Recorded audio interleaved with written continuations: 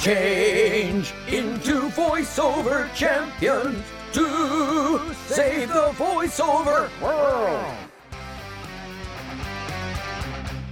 Hello, people, and welcome to the rebirth of the show. This is the Voiceover Champions podcast, and I'm your host, Joshua Seth.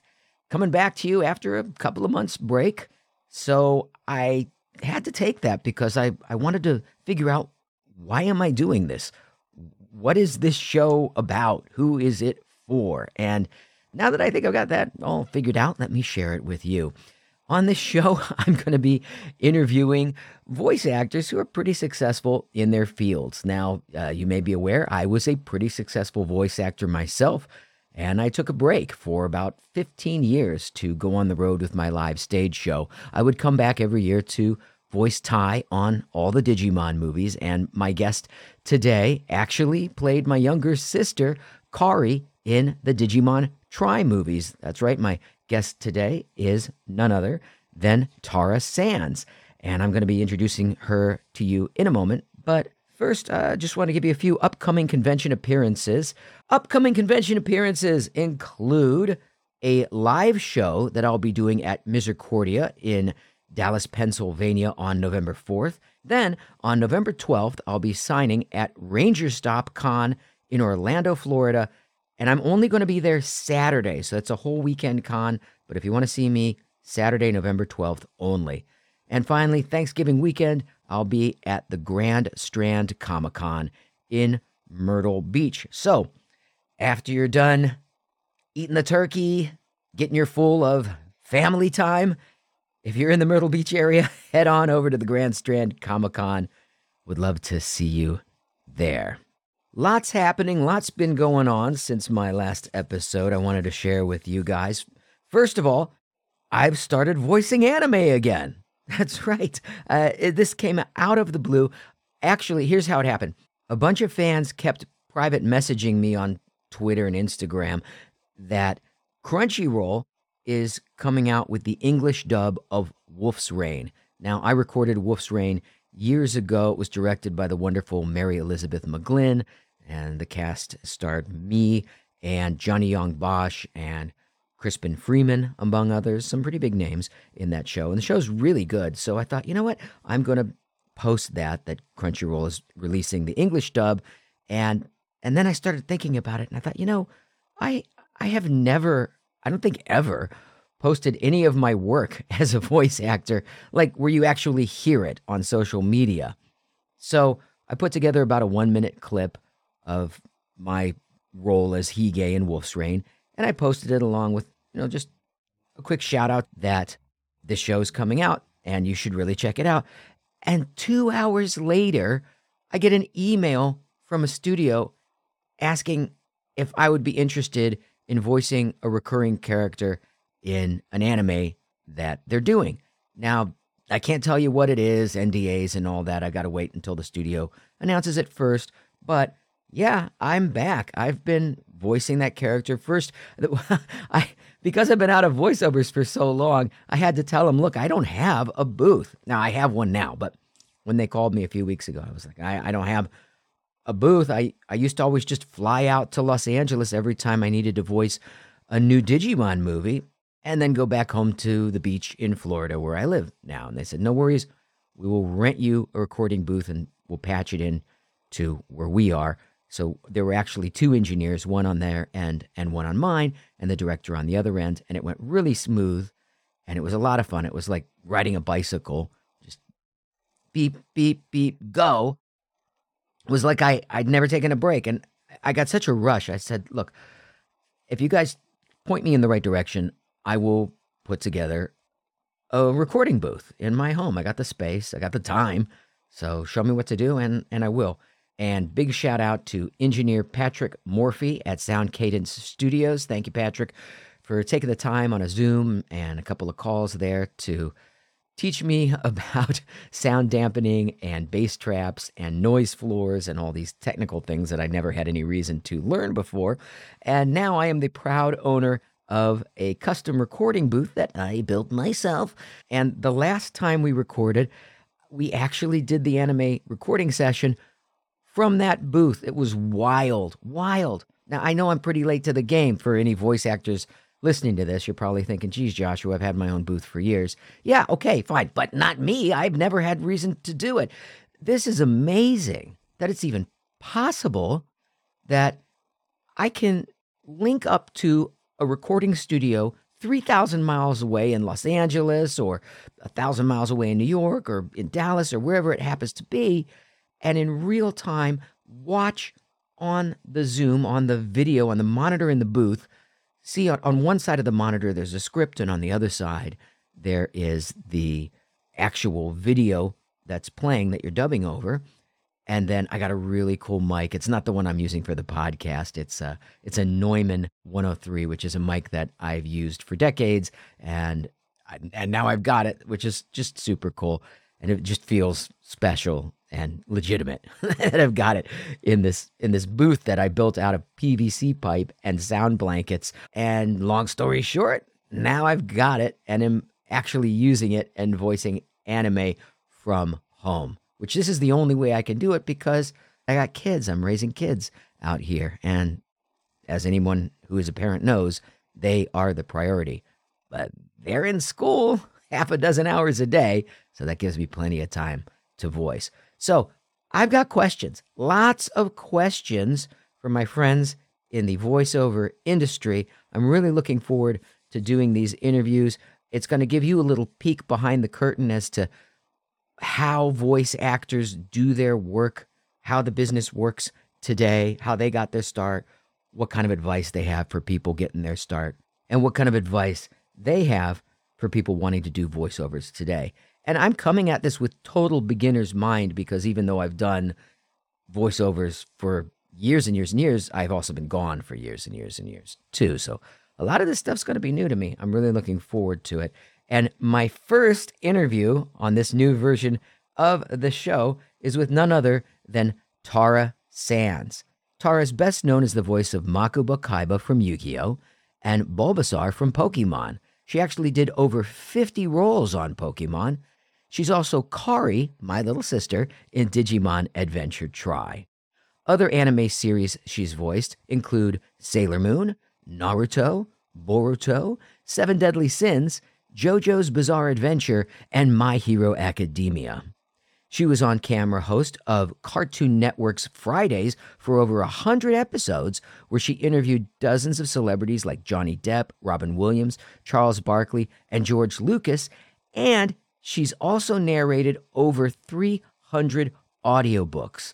Very interested to talk with her about that. So let's get to it. Here's my talk with Tara Sands. I feel like when we started, it's a different world than when we started it. Yeah, like like we're dinosaurs. Well, right.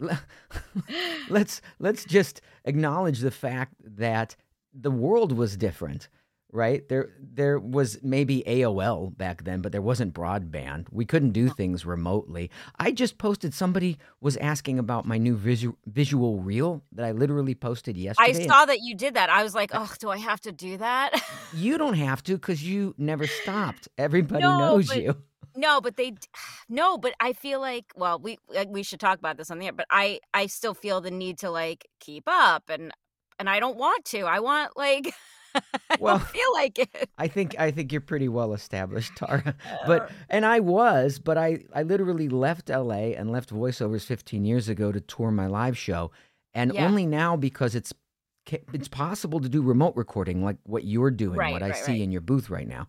Only because of that am I getting back into it now, because I've got kids. I don't want to be on tour when they're in school. I want to be home for them. I want to be here for them. And it's possible. Now, I probably should have done it a couple years ago when the pandemic started, but I mean, didn't occur to me. Talk about this too, but I took 10 years off of anime. I thought we were all holding out for like a better rate. So I was like, right. I was like, people are trying to do that now. Again, every couple years there's like a new resurgence. So I stopped doing it. And luckily I had commercial stuff and I was doing other stuff, but I was out of the anime loop, and I literally, to get another anime credit, I went and took a class with someone who did casting, and I felt like And like I was there, and again, I don't want to be snobby, but like I knew what the terminology meant on the script, and people who are in the class like, what does it mean if it's out? They were like in the waiting room asking like, what does CM mean, like for closed mouth, or Right. and luckily I took the class and I did okay, and they hired me for something, but that was how I had to kind of humble myself and be like, That's not really any different than how I started. I mean, I came out with a BFA in film, TV, and radio from Tisch from NYU. right, Like right. I had a radio show in one of the top markets in the country, and still I took voiceover classes from Bob Bergen and Louise Hmm. Chamis, and I went to the old Hanna-Barbera and took classes, and I took classes from people partly to learn, but also just to network. Yeah, I mean, I think that's such a good lesson. Like, you're never like the minute you feel established or snobby or like you're above any of this, you're not going to work. You have to be right. You have to be willing to learn and play the game of this, which I is the my least favorite part of all of it. But that's The that's schmoozy part and of the show business. But we can do it virtually. I'm in Florida, you're in LA, and it's right. happening. It's happening. It's And fingers crossed that we're able to work for everybody from our homes. Yeah. I feel closer to people in this business now than I did when I lived in LA because I mean, you and I were on Digimon Tri together. Right, You and played my we little never met sister. probably. Yeah, we never even met. Yeah, Right. until Yeah. a convention. Exactly. And so because of conventions, which now I'm on that circuit like a lot, like 2 or 3 a month. Well, listen, when we started, we were younger, and this was all very exciting, but there was no social media, there were no conventions. We made what we made on these shows. There were maybe some small residuals that popped up, but they were meager. So, you know, it's odd to be part of such a big title and titles actually, and You're on a people lot of them assume. too. I mean, from the intro, which I recorded before you got on here, like it's practically every big anime: Sailor Moon, Naruto, Boruto, Seven Deadly Sins, JoJo's Bizarre Adventure, My Hero Academia, Pokemon, Yu-Gi-Oh, and now Digimon. That's like But everything. some I just like went in and worked for an hour. So like it's nice to have those credits, but again, like you have to make a living. I mean, at the end of the day, we chose a career that we love, and I love voiceover, and I feel very lucky to do it. But I also have to pay my bills. And these conventions are an amazing way to get out and meet the fans, but they also are kind of our residuals. I mean, they're sort of The our conventions are our residuals that we never got doing anime. And people assume we're rich from these jobs, and I don't want to like burst their but it is odd to I was just saying this to my therapist. Like it's weird to have a degree of fame that doesn't come with money because people expect a certain livelihood from or a certain because voice way of actors are living from you. exploited. Most voice actors are exploited, and Yeah. especially in anime. And that is why I left, because I was Yep, me too.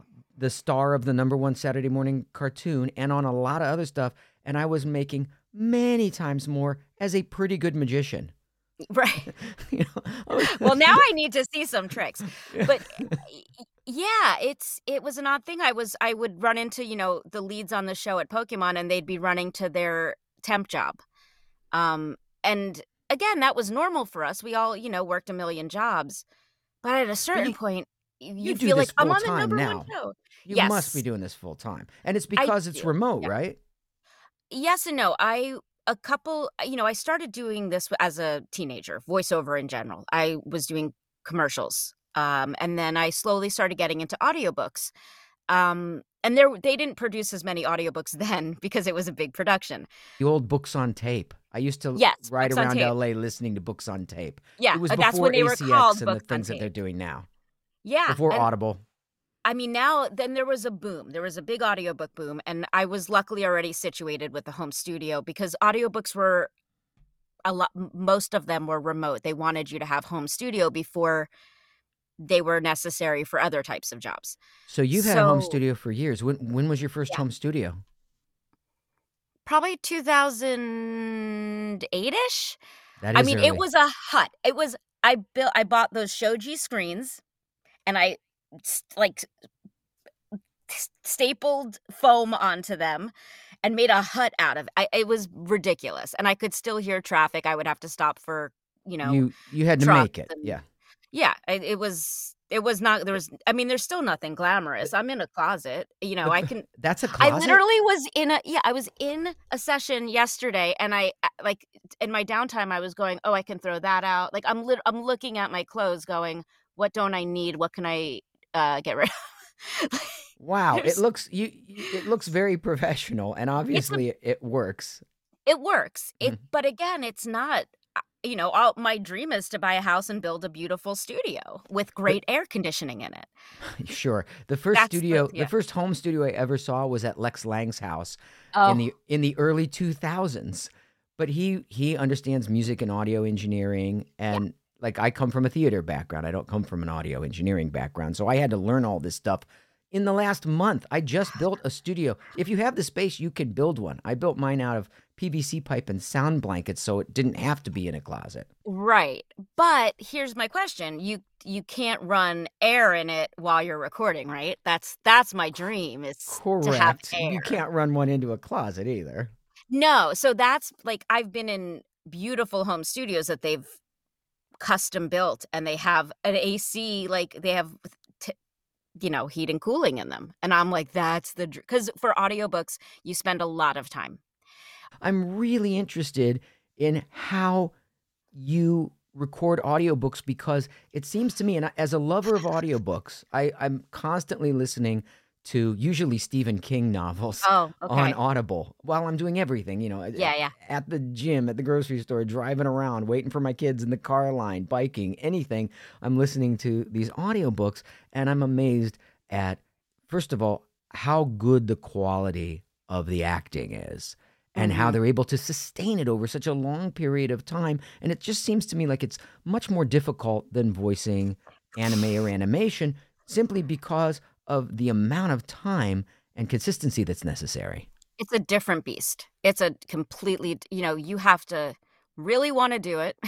Here's the thing, you're listening to Stephen King books. Those are really good books and they take a long time. Now imagine that for every 5 to 10 books you record, one is really good. Mhm. And I'm not saying I've done terrible books, but I have. And Hey, we've done you're terrible shows spending too. we've Some done shows I terrible didn't shows. even credit myself on.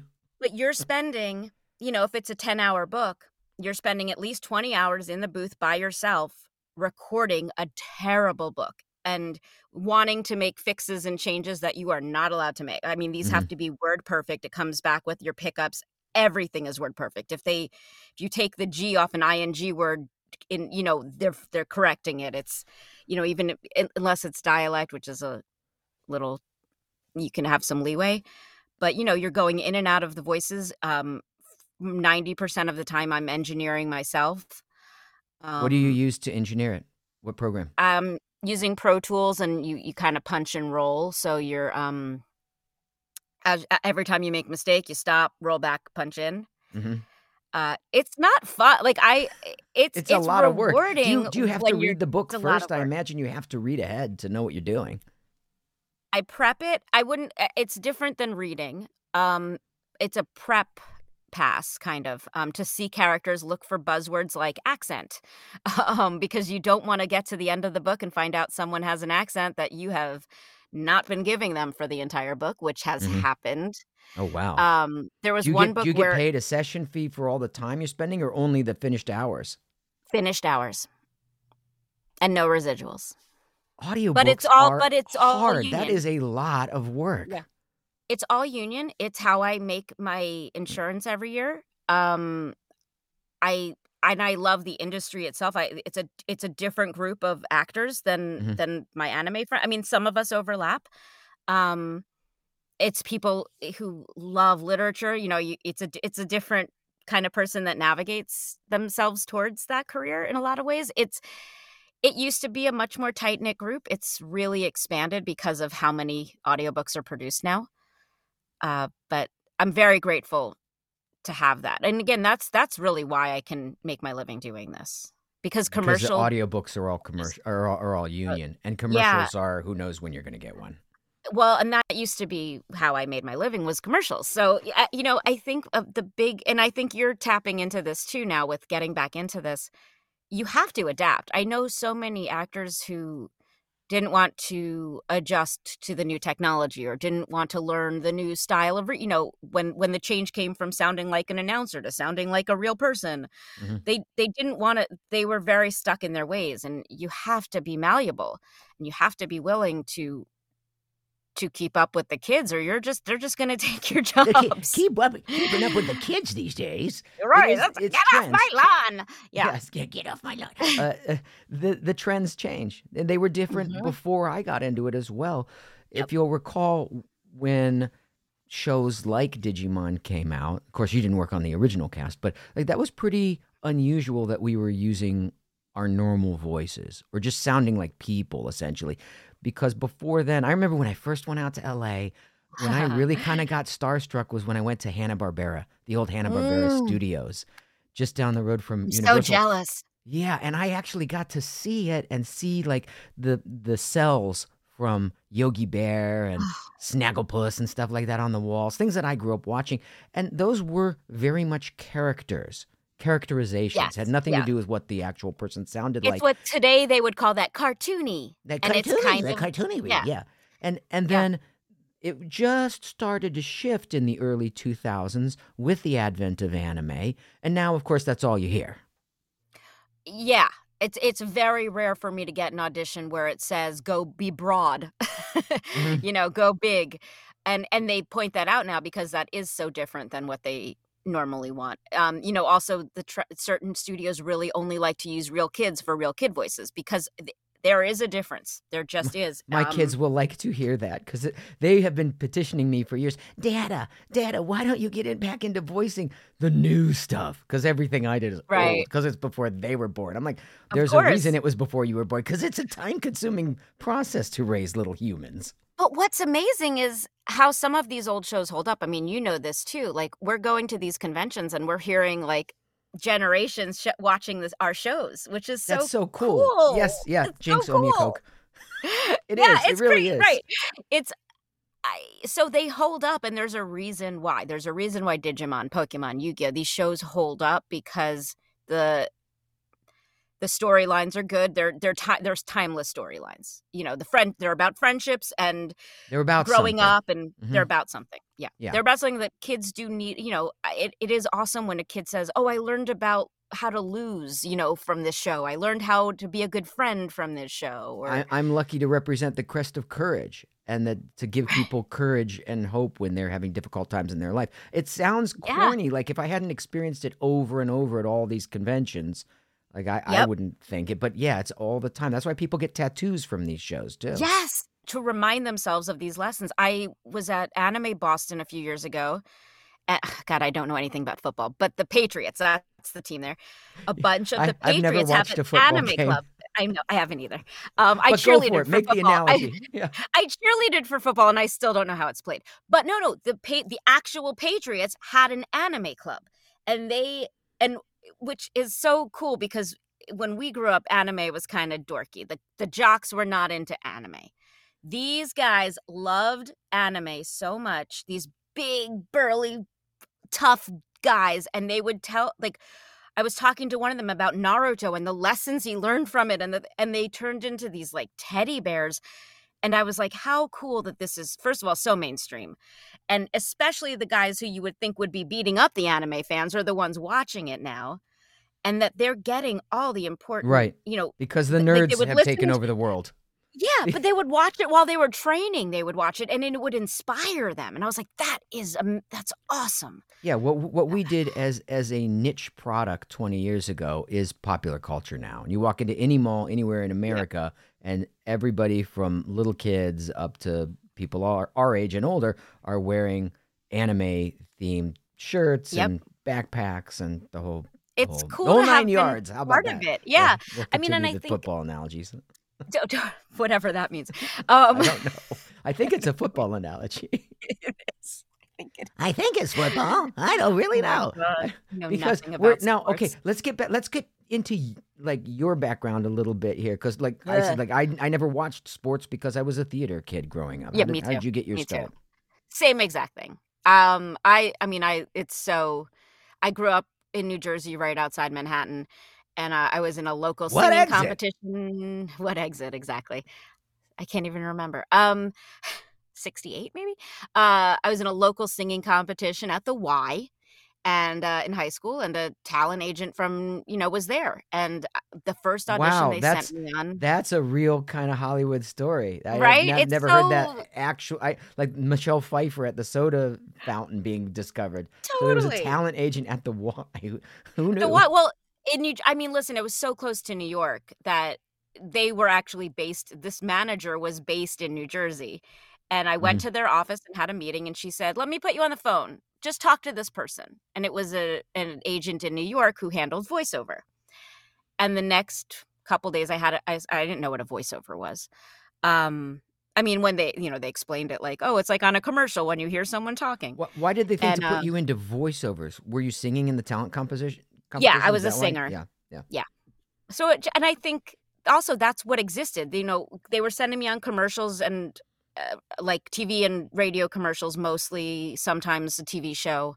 But again, it was New York, so the film and TV industry wasn't huge, but so they made their bread and butter was commercials. And I went to that first audition. Had to say so, it was for Wart Cream, which is very Wart cream glamorous. for a Yeah, kid? Compound. I think it was Compound W. And I was a teenager, and I had to say like, "Ew, gross, a wart." And I got the It still job. plays. Yeah, you would still Yeah, get it it. plays in my head. Yeah. Yeah.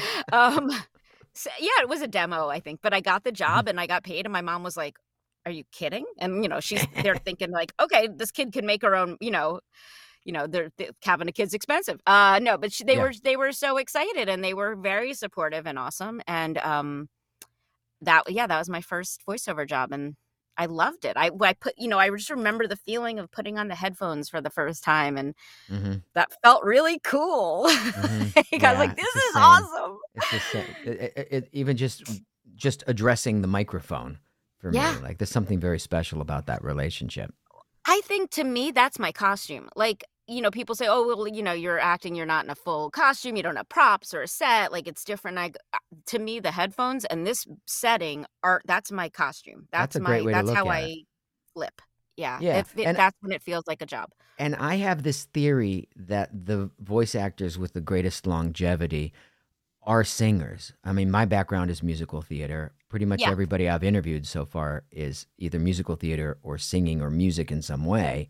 Yep. And that's because I think not only do you learn to train your voice and learn where it can go, but you learn to put some musicality into Mhm. speech so that it's not all flat and sounding the same. You're totally right. Yep.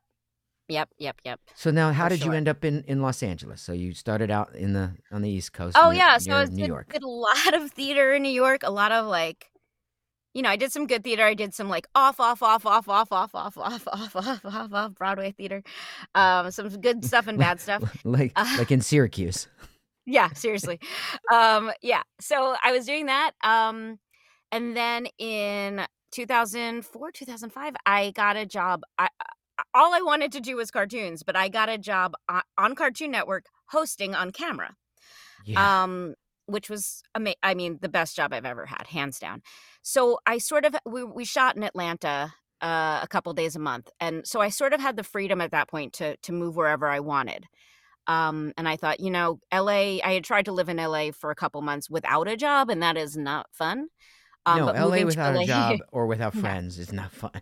no. So I came back to LA with this job, which was a whole different because my co-host also lived in Los Angeles. Mhm. Um, And yeah, and then I stayed. That was about 15 years ago, and the show lasted like 2 years, and yeah, the best job ever. Yeah. You moved to LA like right around the time I moved out because Oh, that's I when you moved out in left. 2006.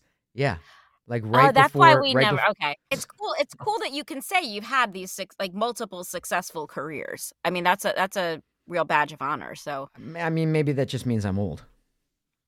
I've been no, around. I I've been don't know around. because I constantly think, what would I do if I didn't do this? And I mean, I have like a side jewelry company that I just do for fun, but I honestly don't. That's why I hustle constantly, because You, I you've got don't have any other you've got skills. to hustle. Yeah, you know I what? was a That's terrible waitress. it's not it's not necessarily a bad thing to be forced to hustle, because it causes you to Yeah. have to keep learning and adapting and growing your skill set, like you said, continuing to take classes and changing your style and so forth. It's visceral, keeps you alive. That's why I like living in New York City, honestly, is because you're Mhm. constantly adapting to the changing traffic patterns of humanity that are coming at you from all angles all the time, and you just feel very alive as a Well, result. I think New York forces, and I never thought about this before, and it's gonna sound so hokey, it forces you to be present because Right. you're in it, and I never thought about that when I lived there, but oh my god, yeah, of course, like, LA everything's felt very coming at isolating, and New York felt very collaborative. yeah. Yeah, I get that. So now let's fast forward. You're in LA. Oh You're god. doing Okay. voiceovers. I'm You're doing talking. hundreds of audiobooks, and you got out of anime, and you suddenly got thrust back into it. Was that the point at which you started doing Pokemon? No, so I did Pokemon in New York. So Oh, Pokemon which was makes gosh, sense because that's that crew. Okay, so we skipped yeah, over yeah, yeah. that. So one of my it was my first anime job. I didn't really know anything about anime, Pokemon was and your again, I first was anime job? oh, yeah. I how lucky was that? I knew nothing about anime. But I had a demo tape, and I don't even know who recommended me. I would send my cassette demo tape, voiceover demo, everywhere I could. It was just a commercial demo. So Mhm. I'm It assuming was a that was cassette one of the tape, yeah, right? Yeah, yeah, just yeah. put it in the mail. I just Yeah. posted that on Twitter, how easy it was to put together the visual reel now. It cost me Oh, thousands to make that first demo and put it on a cassette. Talk yeah. about that. Like, how different was it Ugh, back then? it's completely different. I mean, but we would also pound pavement, and now you just Physically send an pound MP. payment, exactly. Yeah, Physically knock on doors. yeah, I would that's what show I up with a did. box of donuts and my demo tape with Mhm. a cassette tape, and I could only afford to go to maybe 2 or 3 places at a time. Right. Yeah, that's what we did. Like, I would go around New York, and be like, "That's a recording studio." There was something, that we got. I would get. I don't even know. I would find listings of studios, and I would just go and drop off my demo or put it in the mail. And that, was an investment, but it paid off, and I got work that way. And And you got Pokemon, Pokemon. Yeah. I don't even remember the audition. I don't remember anything. I remember the first day of work very vividly. Um, Because again, I didn't know what dubbing was. But I got there early because 'cause I'm always early, and Veronica Taylor was working when I Mhm. got there, so I saw this beautiful pregnant woman Ash, voice dubbing of Ash. the voice of Ash, dubbing this little boy voice, and again, like that I knew I used to play around with voices, but it never occurred to me I could make a living doing little boy voices, like, it didn't even occur to me, like, this was, Right. like, so eye-opening. You have to see Um it. You have to be exposed to Yeah. the possibility to expand your perception of your abilities in that way. Yeah, I get that, and it's kind of contracted a little bit in a way, like you were saying before. That a lot of agencies and casting directors want to hire kids to do kid voices, or certain ethnicities perhaps to voice those ethnicities. And Yeah. 30 years ago, when I started, it wasn't even a consideration. It's like, can you do it? Okay, do it. And now Well, it of course, was now there's a lot more people to draw from. Perhaps they sure. didn't even have those options, even if they were looking for them. And But now back there's then you were 100 times as many options. rewarded. They just wanted you to do as many voices as possible. So it wasn't even a Right. consideration, the How ethnicity many or the voices can you accent. do in these 2 hours so we don't have to pay you Exact It was anymore? a money-saving thing, and Yeah. that's all it was. It was never, never felt like a racial issue or, and, of course, in retrospect, we can do better, but Right. There's it was some just roles about I'm like, oh, efficiency. I shouldn't Yeah, ever oh mention god, that I it's so did embarrassing. that. Yeah. But it didn't, because voice actors specifically prided themselves on learning accents and dialects and all this Right. stuff, which is Yeah. it's kind of a lost art. I think it will become a lost art because of that. I was the voice of Outback Steakhouse, and I don't even do a great Australian, but Oh, how funny. I don't think there were any Australian actual people from Australia auditioning. So I Right, wasn't. right. Compared to the other Los Angelinos, you did a great Australian accent. Yeah, and now, of course, today, because the voiceover industry has gone global, they can find somebody with not only from Australia but from a particular city with a particular dialect, Right. known But it locally makes only me to them. wonder.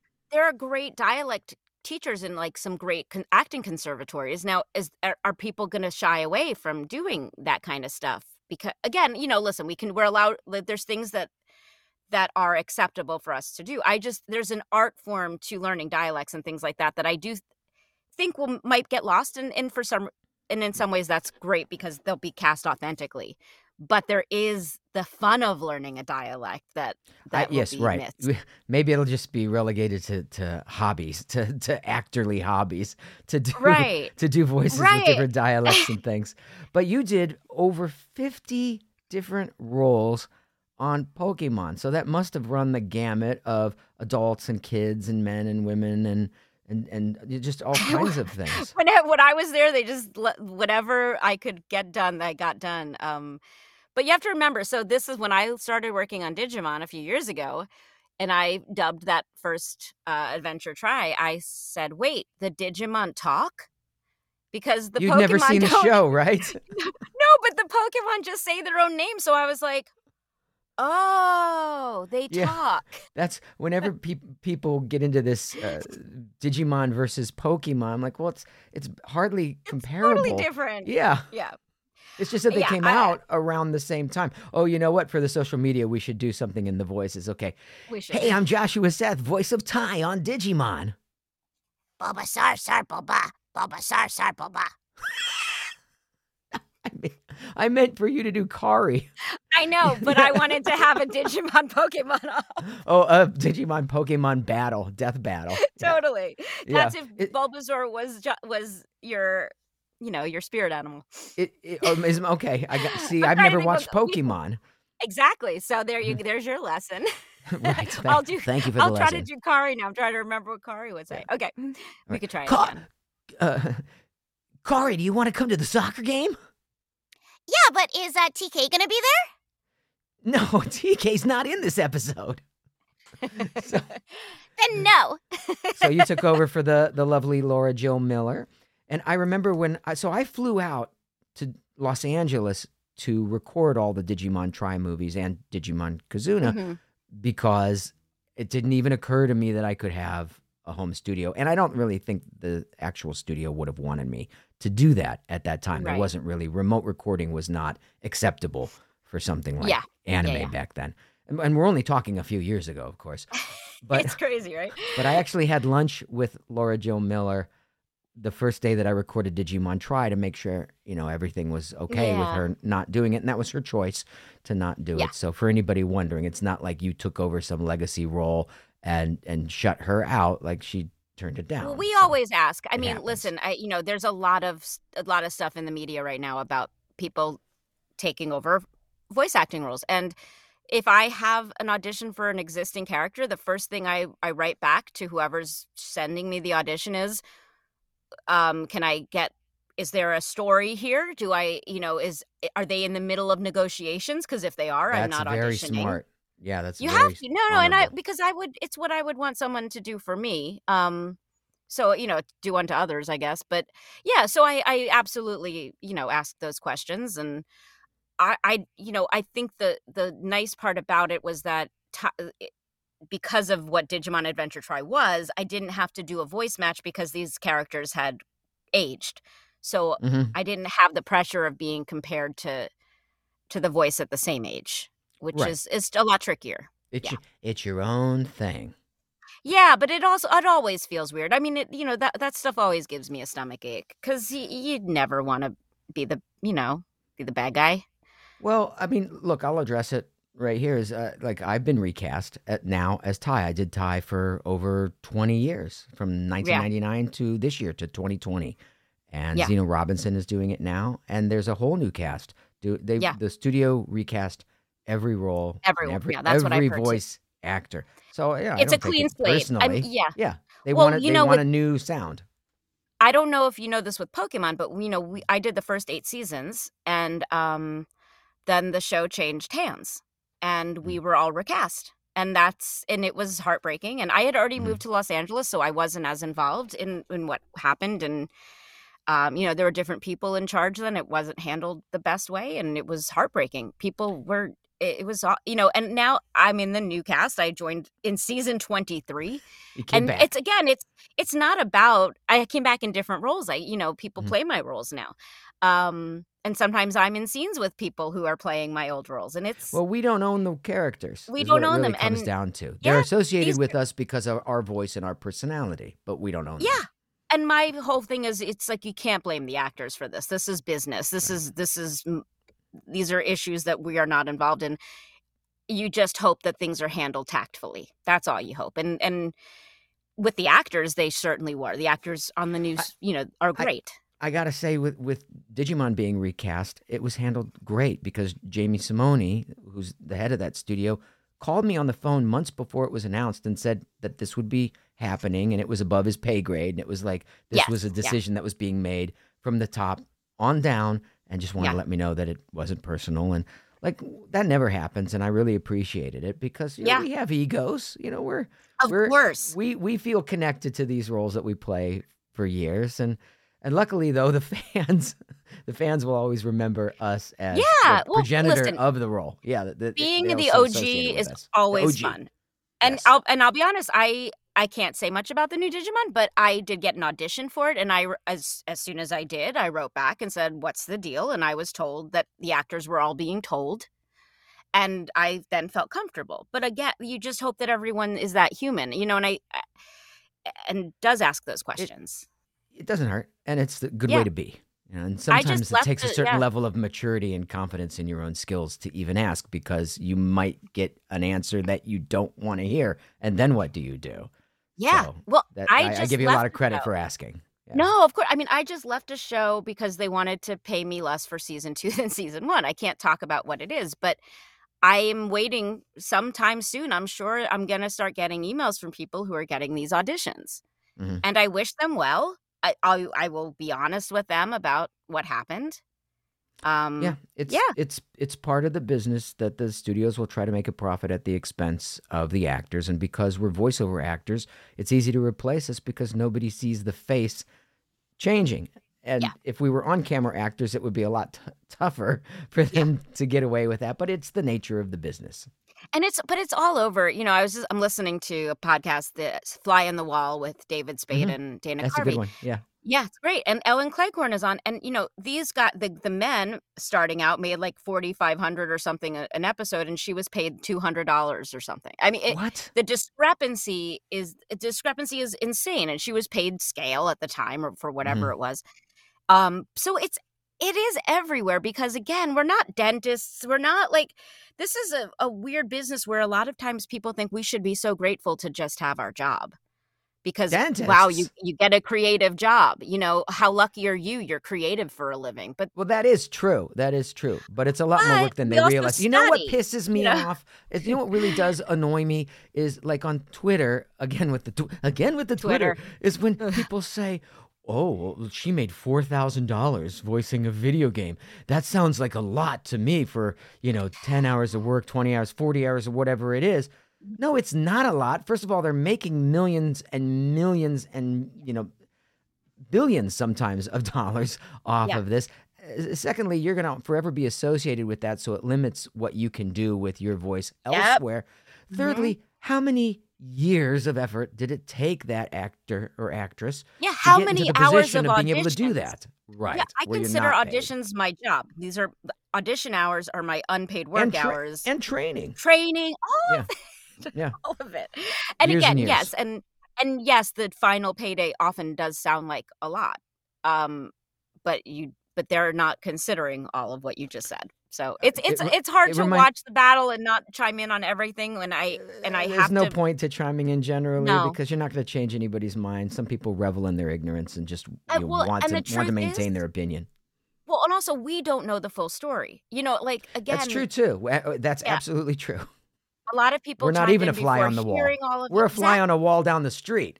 Oh, we're so removed. We're so removed. So it breaks my heart because I see that the people involved are struggling, and I don't want them to. But I also, again, we're never, unless we were in the room and on those email chains, we can't know.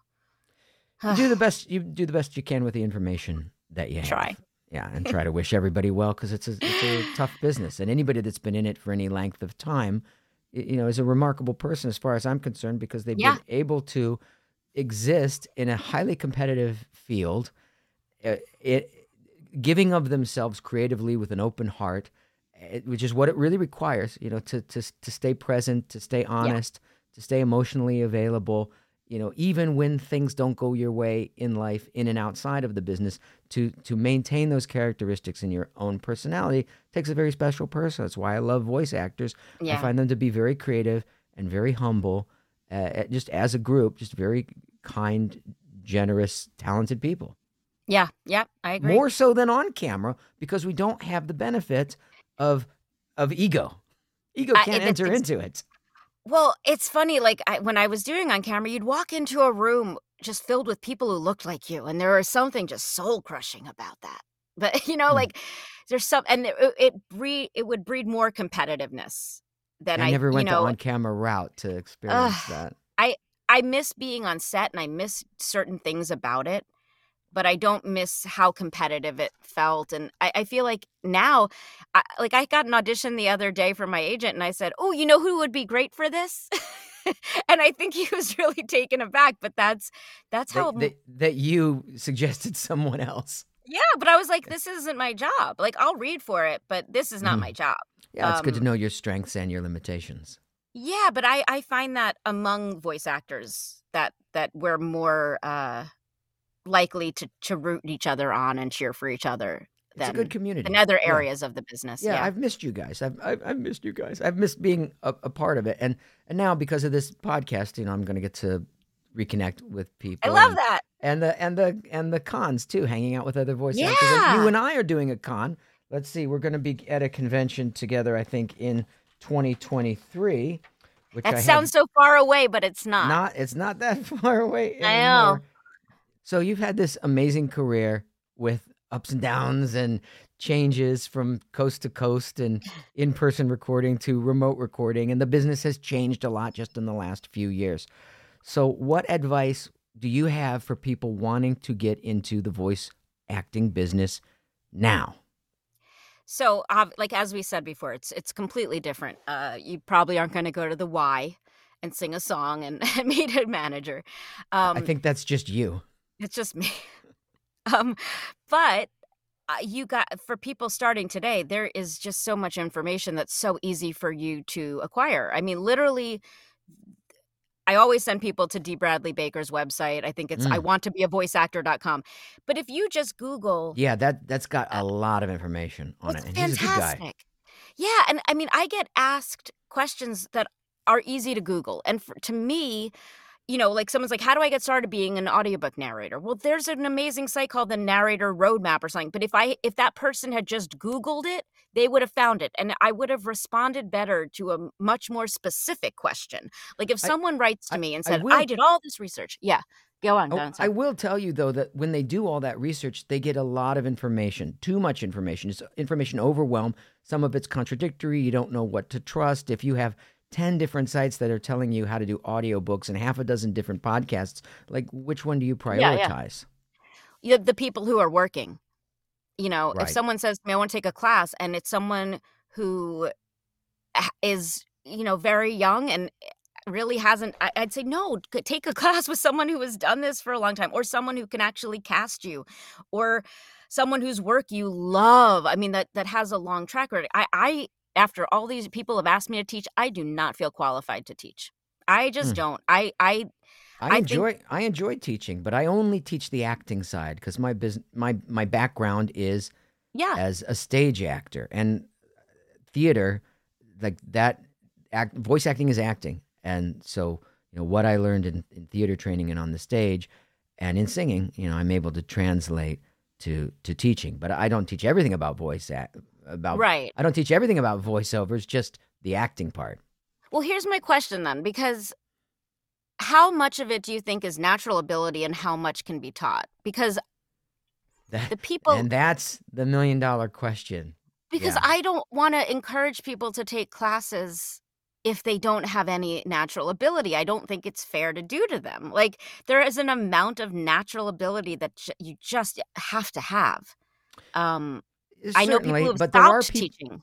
there are people who have some success in the arts, voice acting and otherwise, that are just maybe moderately talented, but they're very good in other areas. They have very good people skills or very good Right. marketing skills. That's a good point.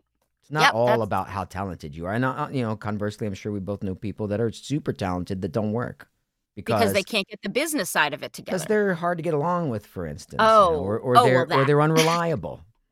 Yes, that's a good point. There's more to it than just how good are we on the mic.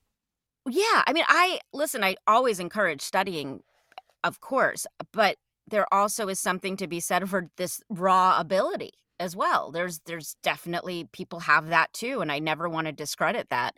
Especially people like, I can't do impressions or any of that stuff, but those people have this. They're born with this ear that you can't teach. That's something these people are magical and born with. Sure, there's an element of talent that is involved. Absolutely. I just think that it can be brought out of people. I'll give you an example. Yes, you can hone it. Yeah, you for can sure. hone it. So Yeah. I was an okay singer. I wasn't great. I actually became a much better singer during the pandemic because my girlfriend and I, we've been together about 2.5 years now, but we started dating a month into the pandemic. Oh, and there was gosh. nowhere I could take her, but it turns out we both love karaoke. So we would sing karaoke every night. And Oh, how we take it seriously. We still do it. And I love it. and we're getting the best out of each other. And I'm a much better singer now than I was 2 years ago, just because I had somebody to do it with, kind of having like Yeah. a workout partner, right? Mm-hmm. And so there's something to be said for that as well. Like, I was an okay singer, Right. and now I'm a little bit better.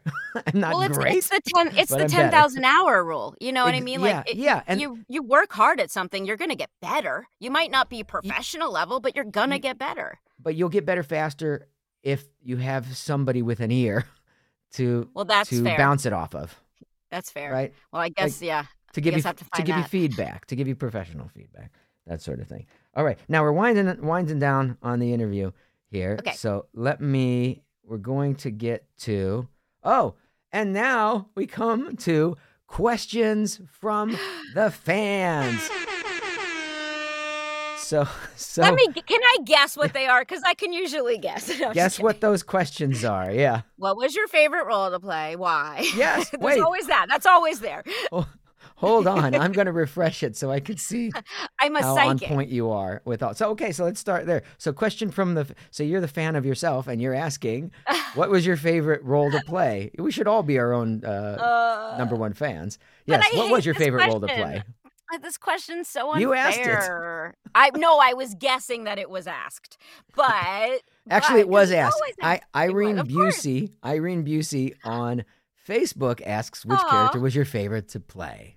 Okay, Irene. Well, I don't want to totally disappoint you, but I just feel so bad because we get attached to these characters, and then when I answer one, I start feeling bad for the other For one. the other ones, yeah, like they're real, So I people. usually go like old school, new school. Mhm. Like back in the day, if like you were going Pokemon, like some of my favorites were like Richie and Bulbasaur, obviously because he's number one and he's the cutest. Like recent roles, I really loved Biscuit on Hunter x Hunter.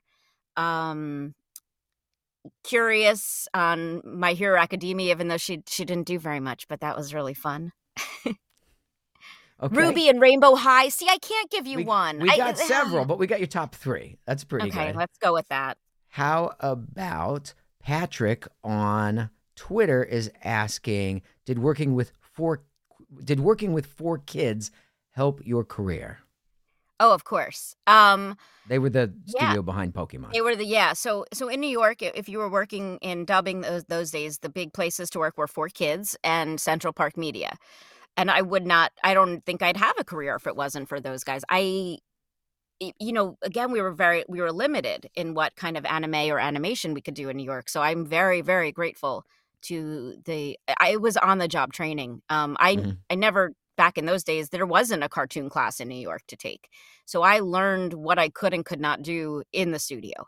If they said, I had no idea. Did you work with Dan Green back then? Of course I did. Yeah, the I love best. him. He actually directed some stuff. Yeah, he was great. He's one of my favorite humans in the world. Me too. And I say that not having not talked to him for over a decade, but he and I spent a week together after doing Comic-Cons in Australia and New Zealand, doing a live, was it like a live action reality show? I guess it was a reality show. The superheroes. Oh my gosh! It was the superheroes against the Kiwi kids, and he and I That's I can't so remember cool. Who else was on it. Oh, we sheared sheep. We went bungee jumping together. We saw penguins. I need footage of this all show. Over the place. Me too. I've never seen it because it was before YouTube. That's Maybe he has hilarious. It. He's awesome. Yeah, somebody reach out to Dan Green and get him on this show, and we'll find out. Yeah. Oh yeah, he'll do it. We were very much like an ensemble, though. There were probably less than 30 of us who did every dubbed show in New York at that time. Wow, it was very not small a big group. Yeah. Last question. This comes to us from Cedric on Twitter. Okay. How often are you confused with Tara Strong? Oh, the all two the time. Taras. Yeah. There's also Tara Platt. Oh. We were once sent each other's checks, Tara Platt and I, by accident. But we, luckily cleared it up. Right. Yeah, listen, I always say if I'm going to get confused for somebody, that's a great person to be confused with. Sure. Like so it happens a lot. It's better to be confused with a super talented, famous voice actress than I don't know, a serial killer.